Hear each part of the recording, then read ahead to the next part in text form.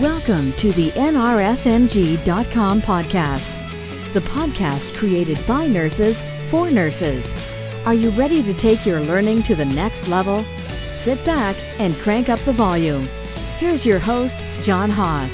Before we get started with today's podcast, I want to let you guys know about MedMaster Course. That's medmastercourse.com.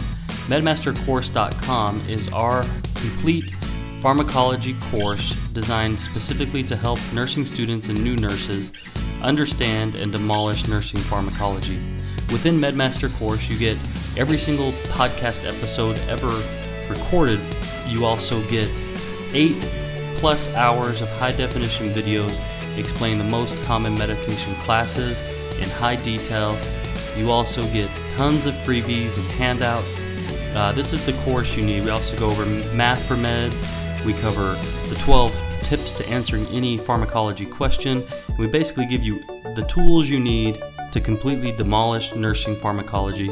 So head over to medmastercourse.com and check that out, and we'll see you on the inside. Protonix is one of the most common proton pump inhibitors administered right now in hospitals. It's given daily to ICU patients because it helps to prevent the risk for GI bleeding in patients who are immobile and who have an increased stress level on their body. So it's a pretty common medication. So the generic name is Pantoprazole, and the trade name is Protonix. So again, like we talked about with some of the other proton pump inhibitors, one of the best way to remember and identify proton pump inhibitors is going to be by the suffix prazole. And I always remember this by the PR in prazole. Prazole, that helps me think of proton, the PR in proton. So the medication is generally given for GERD and for heartburn. Another reason it's given is to reduce the risk of GI bleeding in your patients who are in the ICU. So that's kind of what some of the main reasons that the medication's given. So how does it work? Well, we know it's a proton pump inhibitor, but what does that mean? Well, you have proton pumps. Well, basically what it does is it prevents the transport of the hydrogen ion into the gastric lumen. And how it does this by binding to the parietal cells in the gastric lumen, and it decreases gastric acid production.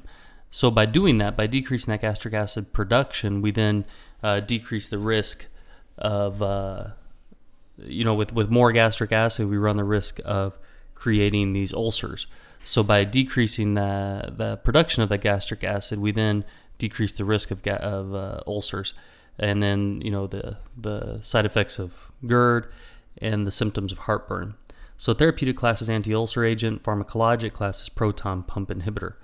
So some of the things to keep in mind with this is that it can increase the bleeding time with patients who are on warfarin, and it also can cause hyperglycemia and abdominal pain, and it decreases the absorption of certain drugs. One other thing is you should assess for occult blood in the stool. So if the patient does have a GI bleed, you could find it through occult blood, and that would be seen as like dark, tarry type stools. You might see frank blood in the stool as well. Another thing you should keep in mind with your patients who might be taking this type of medication is that if they're taking it for heartburn, you need to assess that the symptoms of the heartburn go away after taking this medication.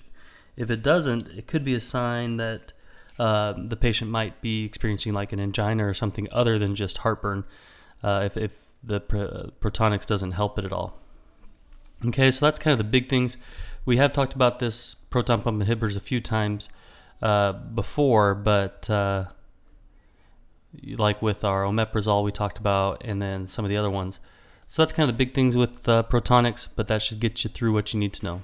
All right, thanks for checking out the show today and for supporting NRSNG.com. Head over to medmastercourse.com and check out our pharmacology course designed to help you demolish nursing pharmacology. Head over there, check it out, and we'll see you on the inside.